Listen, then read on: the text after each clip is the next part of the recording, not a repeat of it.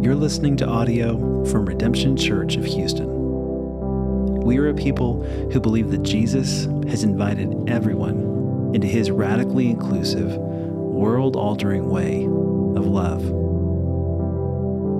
That means that when we gather on Sunday mornings at 10 a.m. or in homes throughout the week, you are welcome here. Regardless of your social status, gender, race, sexual orientation, or politics, we want you to fully and actually join, grow, worship, and serve with us. Whoever you are, whatever you've done, Jesus invites you into his radical love just the way you are. And so do we.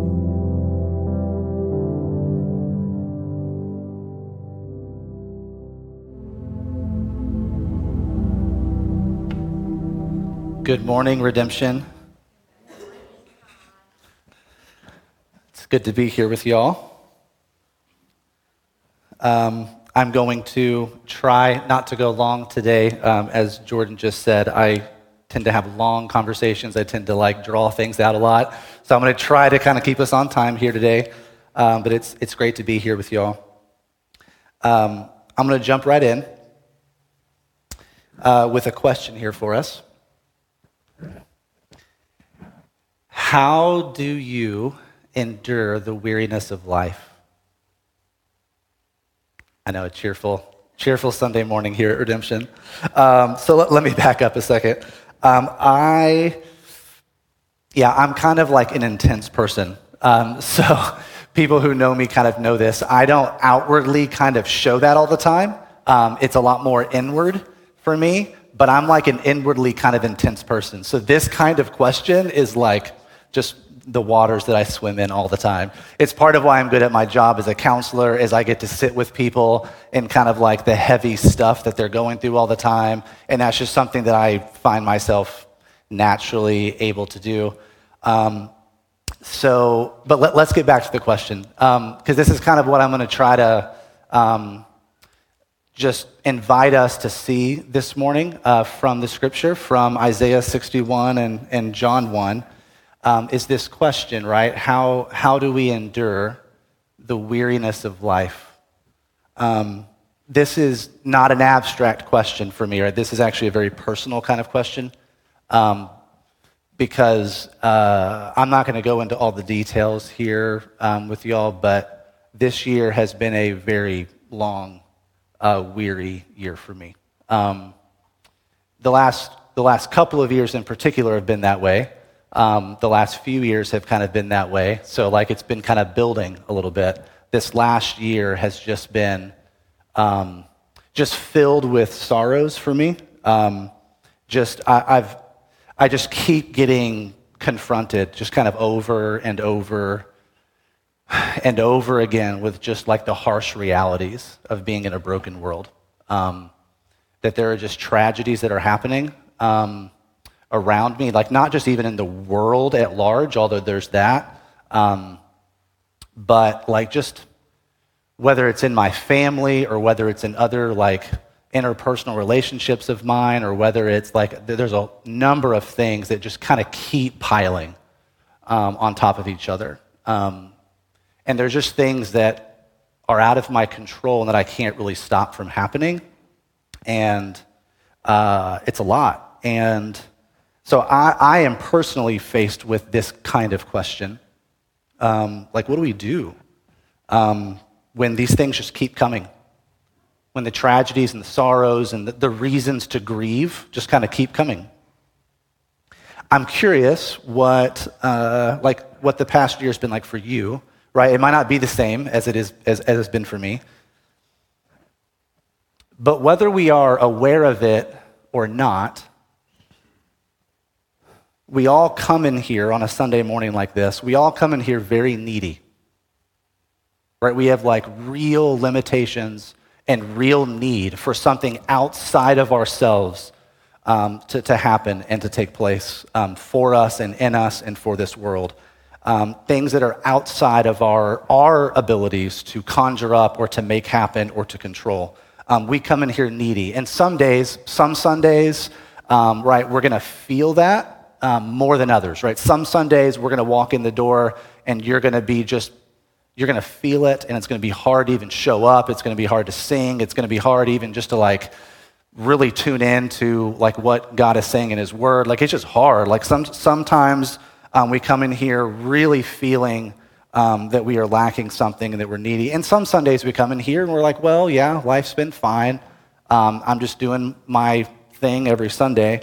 But whether we feel it or not, this is real. And this morning, right, I just want to invite you to explore with me kind of how we can center ourselves in the coming Messiah.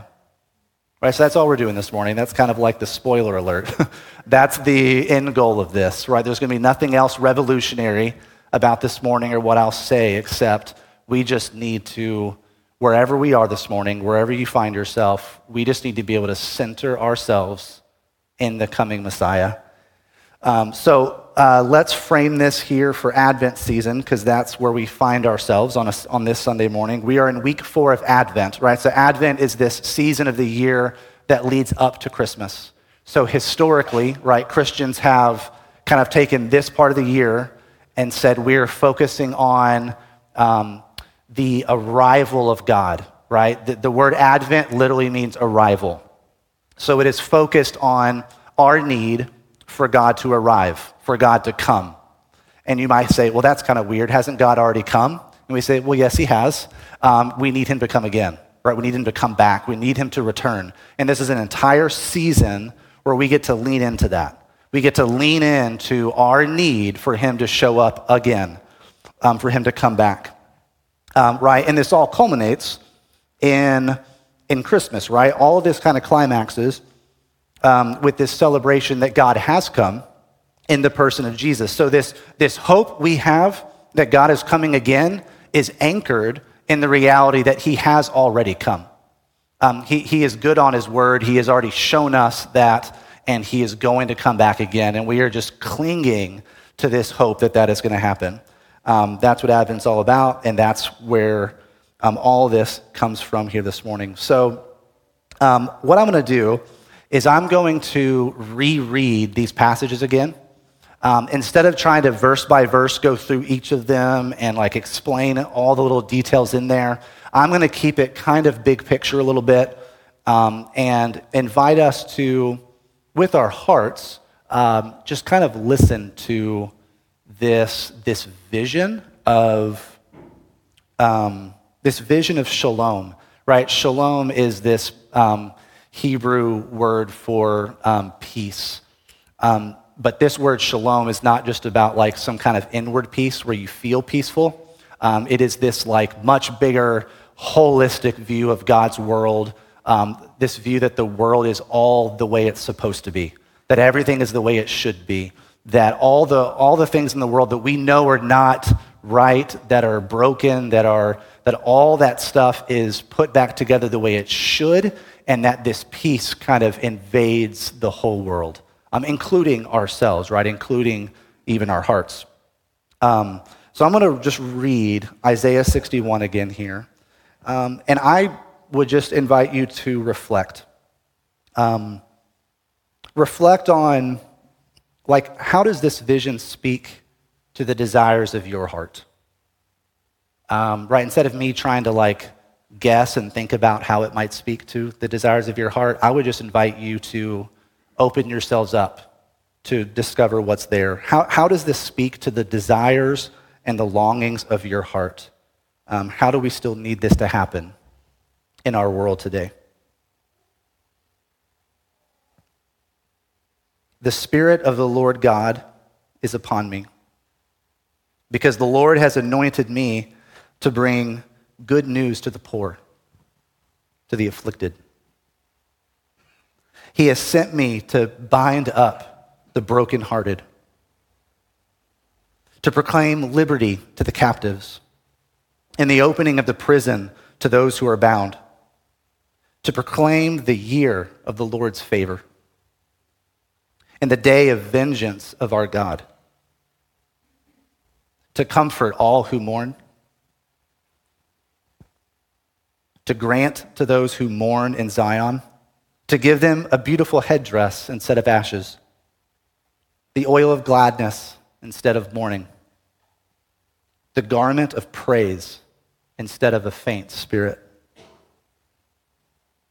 that they may be called oaks of righteousness, the planting of the Lord, that he may be glorified.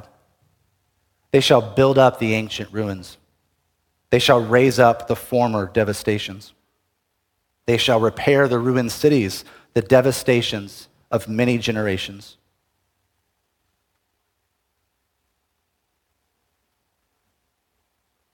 Jesus directly connects this biblical prophecy here in Isaiah 61.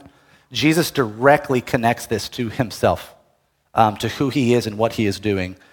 In the Gospel of Luke, chapter 4, this is kind of at the very beginning of Jesus' ministry. Jesus shows up in a synagogue. He opens up the scroll of Isaiah, and he reads this passage here, and he says, like, this is being fulfilled right now in your hearing, like in your midst. Jesus very directly says that this is all about him and what he is doing.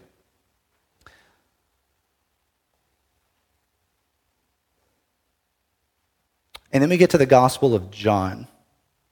And we get introduced to this really curious character, John the Baptist. And I don't know about you. This might just be me. This might be me just spending time in this passage and reflecting on it. But I found this kind of funny, actually. This is a really interesting way to introduce somebody in the Bible. We have this man, John, who shows up, and there's all this clarifying of like who he's not. It's like, wait, who is this guy? Why is there so much emphasis on, well, he's not this, and he's not this one, and he's not this one? You're like, so what is the point of him even being in here? I find it actually kind of funny. It's very clear he's not the light, but he came to bear witness about the light. This guy, John the Baptist, shows up, and he's saying, I'm pointing to somebody else. I am bearing witness about the light. And John insists, right? He is just repetitive. He's consistent. He does not let up on this. He insists that he is not the Messiah or the Christ, right? The translation we read from this morning said, I am not the Christ. The word Christ is just basically the word for Messiah, which means deliverer. The Messiah was this figure, this person, this one who was to come that the Jews were waiting for. This was kind of the promised deliverer who would come and bring the kingdom of God and like bring God's people back into their own land, and the temple would be reestablished, and God's presence would be back on earth, and all these promises and prophecies and things that God says, this is what I'm going to do, it was going to come through this Messiah, right, this deliverer, which, because of like the languages of the time and the Greek language and all this, it's translated Christ, just means Messiah. Right, so Christ is not like Jesus' last name. Right, we say Jesus Christ, that's not his last name, like it's a title, right? So Jesus the Messiah, Jesus the one who was promised to come, Jesus the one who's going to deliver us all from this kingdom of darkness, Jesus, right, the Messiah, the Christ. John the Baptist shows up and he confessed, right? He didn't deny, but he confessed, that the Gospel of John tells us, I'm not that one. That's not who I am. Not the Christ. And they're like, well, so then are you Elijah? Are you like the prophet? Are you like, you got it? Nope, I'm not that. Nope, I'm not that one either. Nope, that's not. The prophet was someone, basically, it's probably from a prophecy that Moses gave, or Moses said there's going to be one like me that's going to come. That's probably who this person is. So it's not this prophet like Moses. It's not Elijah. It's not any of these other major characters that they were looking for. John is very clear And I'm really struck by this. Like at first I found it funny, but then the more I reflected on it, I was really struck by his clarity, right? John is very, like there's no shame for him in this either. He's like, this is just not who I am. I'm not going to let y'all think I'm someone I am not. I'm not the Christ. And it says he confesses this. What does that mean, right? We talk about the word confession, and we often hear like, oh, I have some sin that I need to acknowledge and ask for forgiveness for. This word confess is like a declaration of faith, right? It's like this is really about faith. And John says, I am not the Messiah. So why is he in here? Like, why all this text? Why all of this time on John the Baptist? If it's not really about him, if he's not the one, then why do we have all of this? Why not just get straight to Jesus, right? Maybe John the Baptist is embodying something important for us all to see.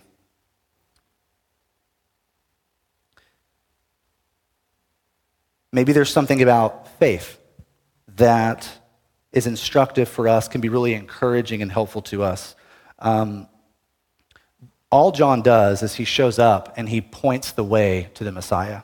Okay, he just says, there is one who is coming and who's even here right now, and I'm not even worthy of untying this guy's sandal. All he does is point to one who is coming. And I just think that there's something about John's humility and his sense of vocation and sense of self that is very is almost kind of grounding in a sense. John knows who he is, right? He's not he doesn't feel any kind of pressure to be someone else than who he is and what purpose he's been given. He knows he's been given a purpose. He knows he's been given a role. He knows it's he knows it's an important one, right? When these Pharisees, when these Jewish religious leaders keep pressing him and keep asking, right? John goes, well, yeah, I mean, I'm this one that was prophesied, right, in the Old Testament. I'm the voice of one crying out in the wilderness, make straight the way of the Lord, right? John directly quotes Isaiah and says, yeah, this was prophesied about me. So John is not shrinking back. John is not well, I mean, I don't know, I guess I'm really nobody and I'm just here. John knows that he is an important figure. He knows he has an important role to play, but he stays within that. Right? He never goes beyond that. He doesn't go outside of that. He just stays right within the limits of what the role God has given him to do. And I think there is something that can be really encouraging and really kind of freeing for all of us in that.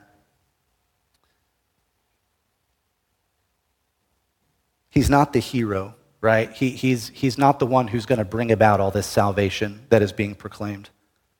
He knows that.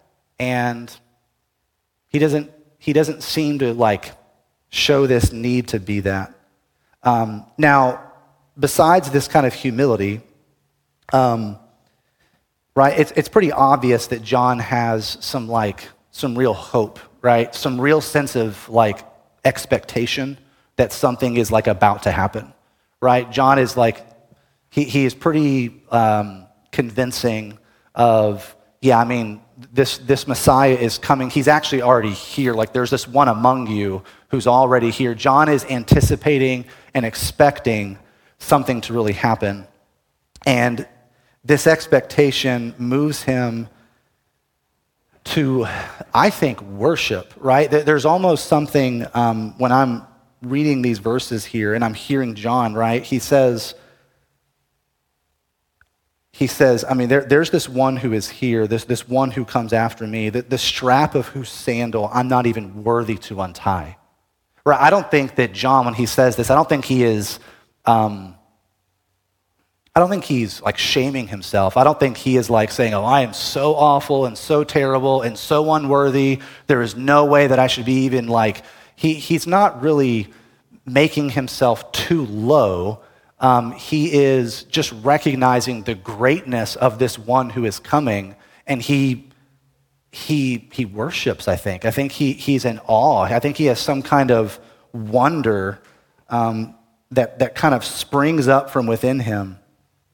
I think these are different ways, right? Humility, this sense of hope or like expectation, and praise, worship. I think these are just different ways of kind of breaking down John's faith that he really shows here, he really steps into. Now, this is not directly from these passages we read this morning, but if you were to continue in the Gospels and you were to keep track of John the Baptist, right, and you're going to follow his story, this starts to get really interesting because it does not really go very well for John, right? Like at first, he is this one who is, right, out in the wilderness. He is proclaiming this, like, repentance for sins and baptizing all these people in water, and he's almost like ushering in this new era of God's people, like, waiting for, right, the chosen one to come. But then Jesus shows up, and he's revealed, and Jesus starts his ministry. Jesus starts doing all these miracles and proclaiming the gospel, and right, Jesus takes center stage as he should, and John kind of like is in the background, continue to do his thing, and then, right, life happens to John, right?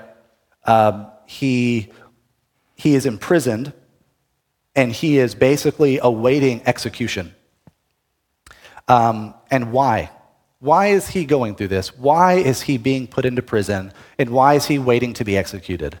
Well, because he called out King Herod for, right, marrying his brother's wife. And he said, that shouldn't happen. You shouldn't do that. They got upset, and they wanted his head on a platter.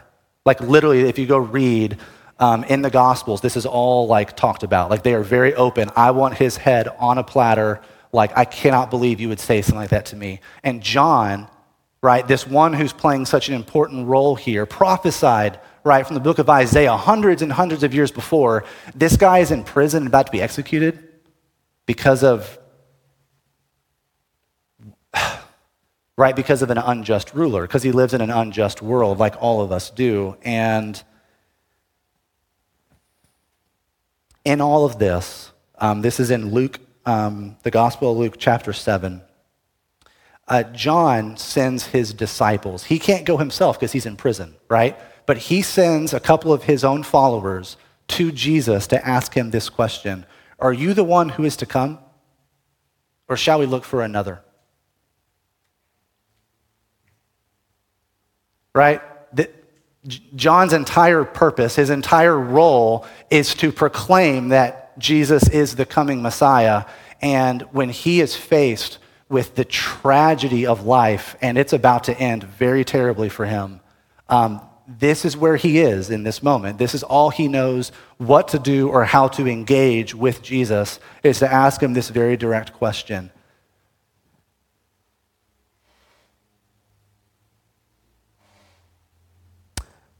And there's something really encouraging here too, because John, who has all this humility and all this faith and all this worship and all this ability to do all these things, he also ends up being just another human being like any of us who, when life is hard and we are going through real sufferings, we doubt, right? We sometimes don't know how to believe. We sometimes have questions for God. We sometimes, for some of us, right, this is going to take some different forms, right? Sometimes our doubt is going to be much more, we've got a bunch of intellectual questions for God, and like, how does this work, and how does this line up with this, and how is this possible? For some of us, these questions are very,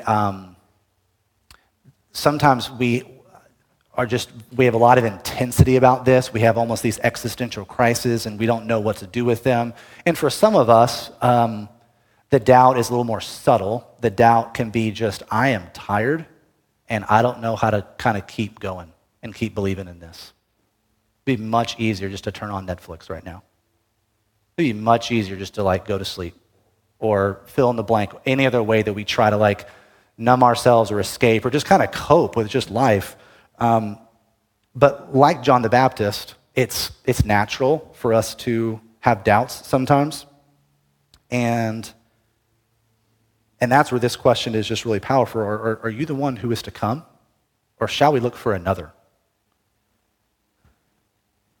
And so I just want to invite you this morning to, as we are talking about Advent and God's arrival, and this is what our hope is, and we're waiting for God to come, and this is what we're clinging to. If you're having a hard time with this, if this is difficult for you, welcome.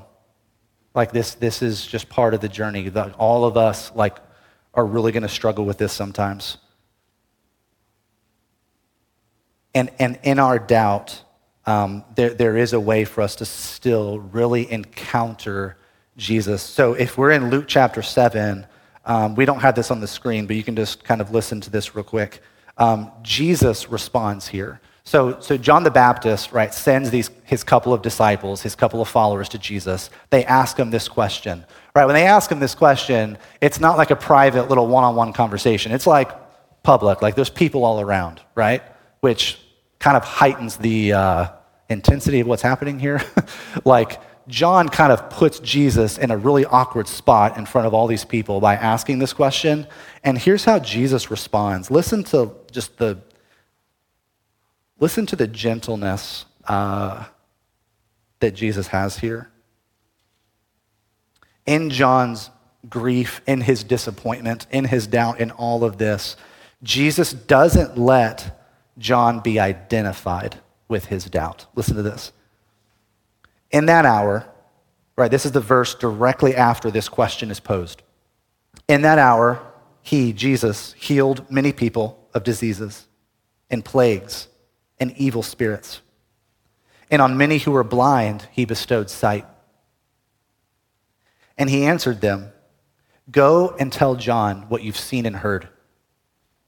The blind receive their sight, the lame walk, lepers are cleansed, and the deaf hear. The dead are raised up. The poor have good news preached to them." Does that sound familiar? Right? This is like Isaiah 61, basically. And blessed is the one who is not offended by me. There's so many different ways that Jesus could have responded in this moment.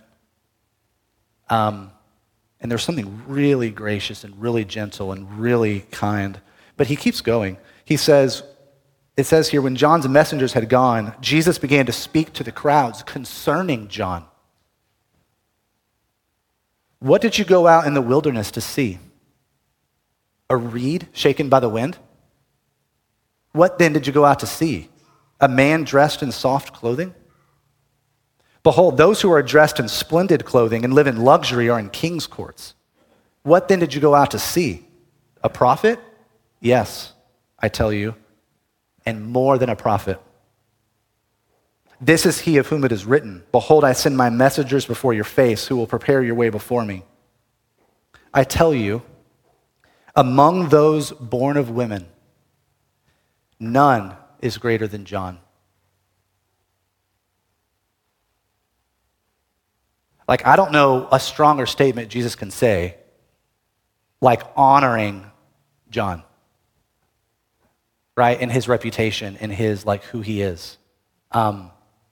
In this dark moment of doubt that John has, Jesus does not let him be identified with that. He speaks directly to it, right? He shows him evidence of who he is and what he is doing as the Messiah, that he is bringing in the kingdom of God. By the way, so he's paraphrasing this prophecy from Isaiah 61. Jesus is kind of paraphrasing it and showing it. There's one part that's left out, the captives are going to be set free. Right? Blessed is he who is not offended by me, right? So Jesus is saying, hey, I am the one, I'm here, I'm showing you, and that's not going to go very well. Like it's not all going to get fixed right now. And your situation is not going to be remedied. Right? This is a really hard message for John. Jesus is speaking really directly to him, but then he says, man, this guy is, among those born of women, there's no one greater than this guy. Now, he then goes on to say, like, but in the kingdom of God, even the least of these is greater than John, right? And Jesus goes on to talk about the least of these.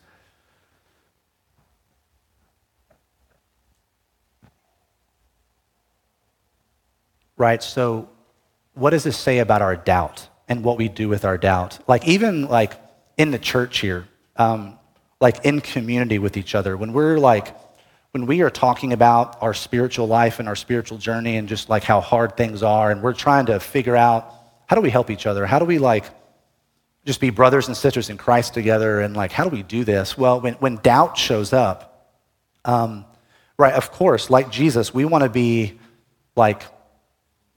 kind and gentle and like understanding and like, hey, this is like part of like what it is. We don't shame each other.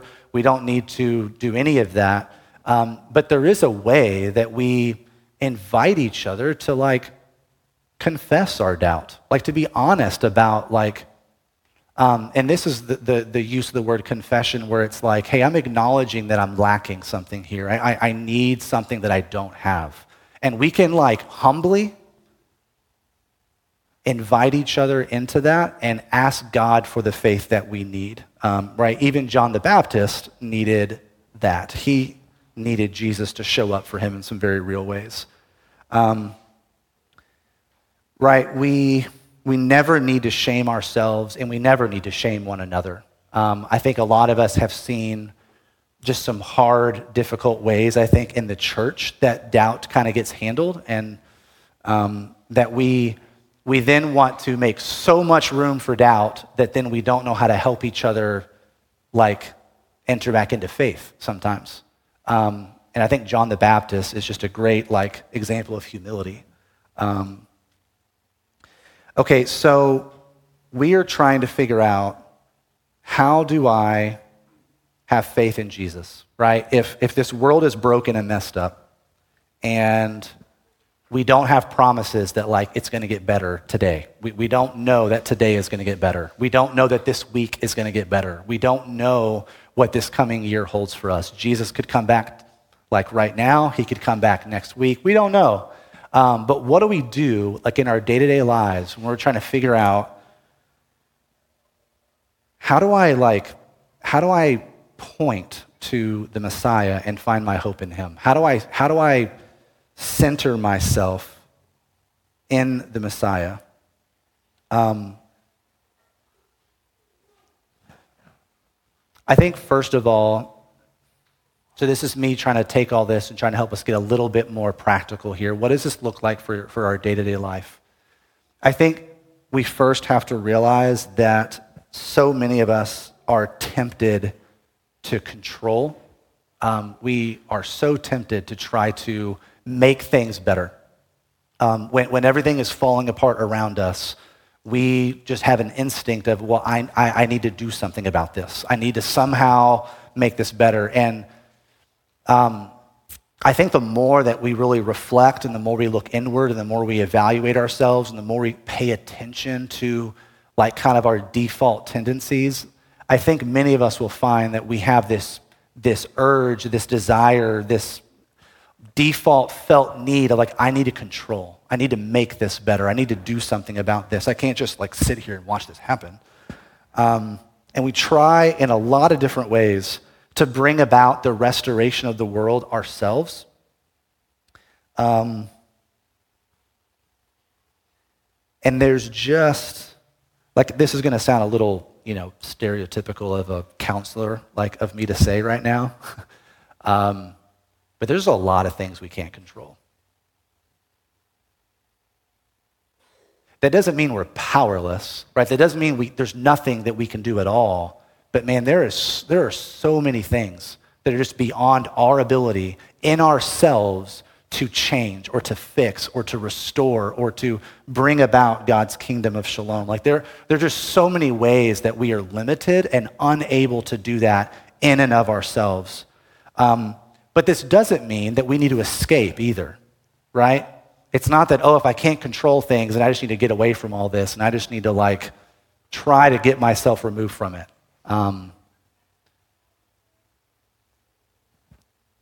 Right, we don't need to like binge Netflix and eat food and sleep and distract ourselves with a million things. Like we don't need to escape from all this either. If we're not controlling, if we're not escaping, like what are we doing? I think we need to let go and center ourselves in the coming Messiah. The Messiah who, he has come, but like we still need him to come again. And I think these passages this morning, Isaiah 61 and John chapter 1, are just really like simple but powerful kind of reminders of this. That what we need to do is, and this is hard, but we need to be able to somehow like slow our hearts down enough and slow our minds down enough and help not just our head, not just like intellectually, but like the rest of our body to like start to feel and sense and know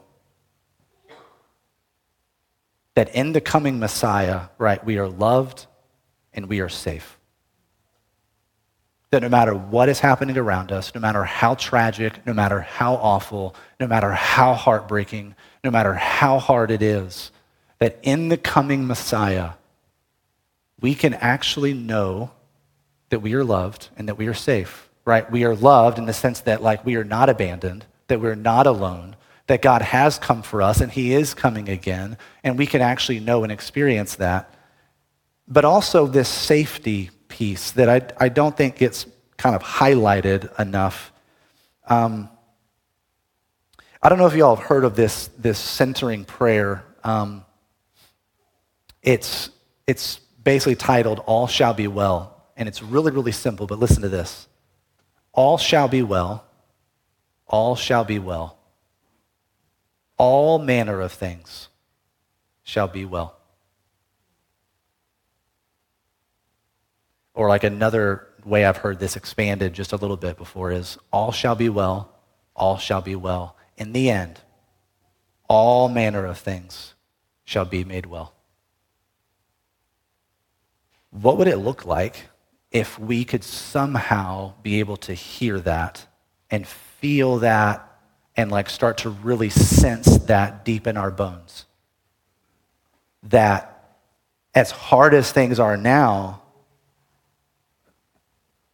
it's going to be okay. Somehow. Right? We don't even know how God's going to do all this. There's a lot of mystery and unknown and uncertainty, but like somehow it's going to be okay. We can actually experience safety. And for this to happen, right, I'm not going to go like into all like the different like, neuroscience research that goes into all this and stuff, but like we got to get like out of our head and get this truth to like sink down into like our bodies. We need like even our physical bodies to start to experience some of this, and we can do that. An example of how to do that is a centering prayer, like I just shared. Practices where we repeat these things to ourselves and we hear these things kind of over and over. There are certain like tangible practices we can do to help ourselves experience the safety in the coming Messiah, right? If we're not controlling things and if we're not escaping from it all, what are we doing? Well, we can be present. Like we can be here right now, loved and safe, and be able to endure.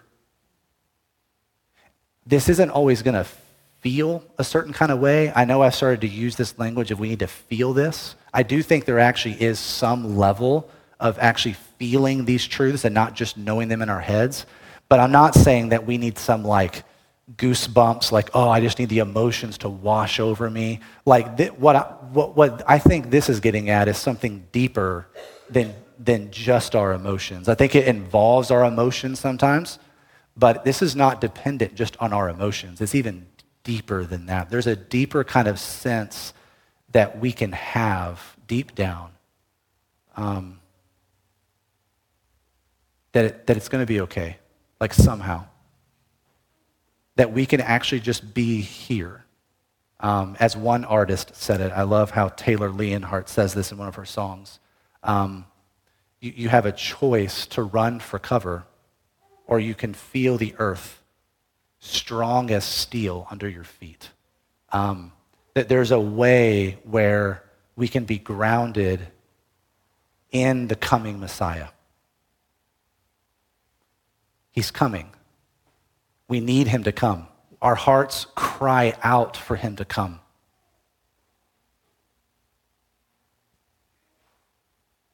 But we don't just cry out from a place of complete hopelessness and complete powerlessness and lack. We do cry that with some real desperation, but we can also in that same breath of desperation have some real anticipation, real expectation that it's going to happen.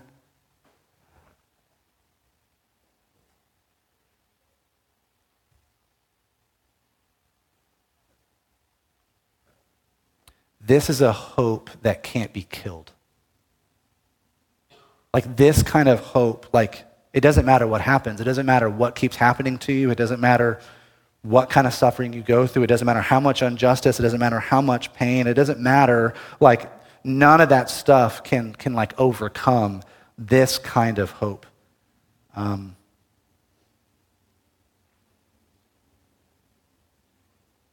So yeah, my invitation this morning to you guys, there's a lot of words here that I've kind of said, but it's pretty simple. And it's just an invitation to with me, because I'm very much in this with y'all. Let's cry out and let's really center ourselves.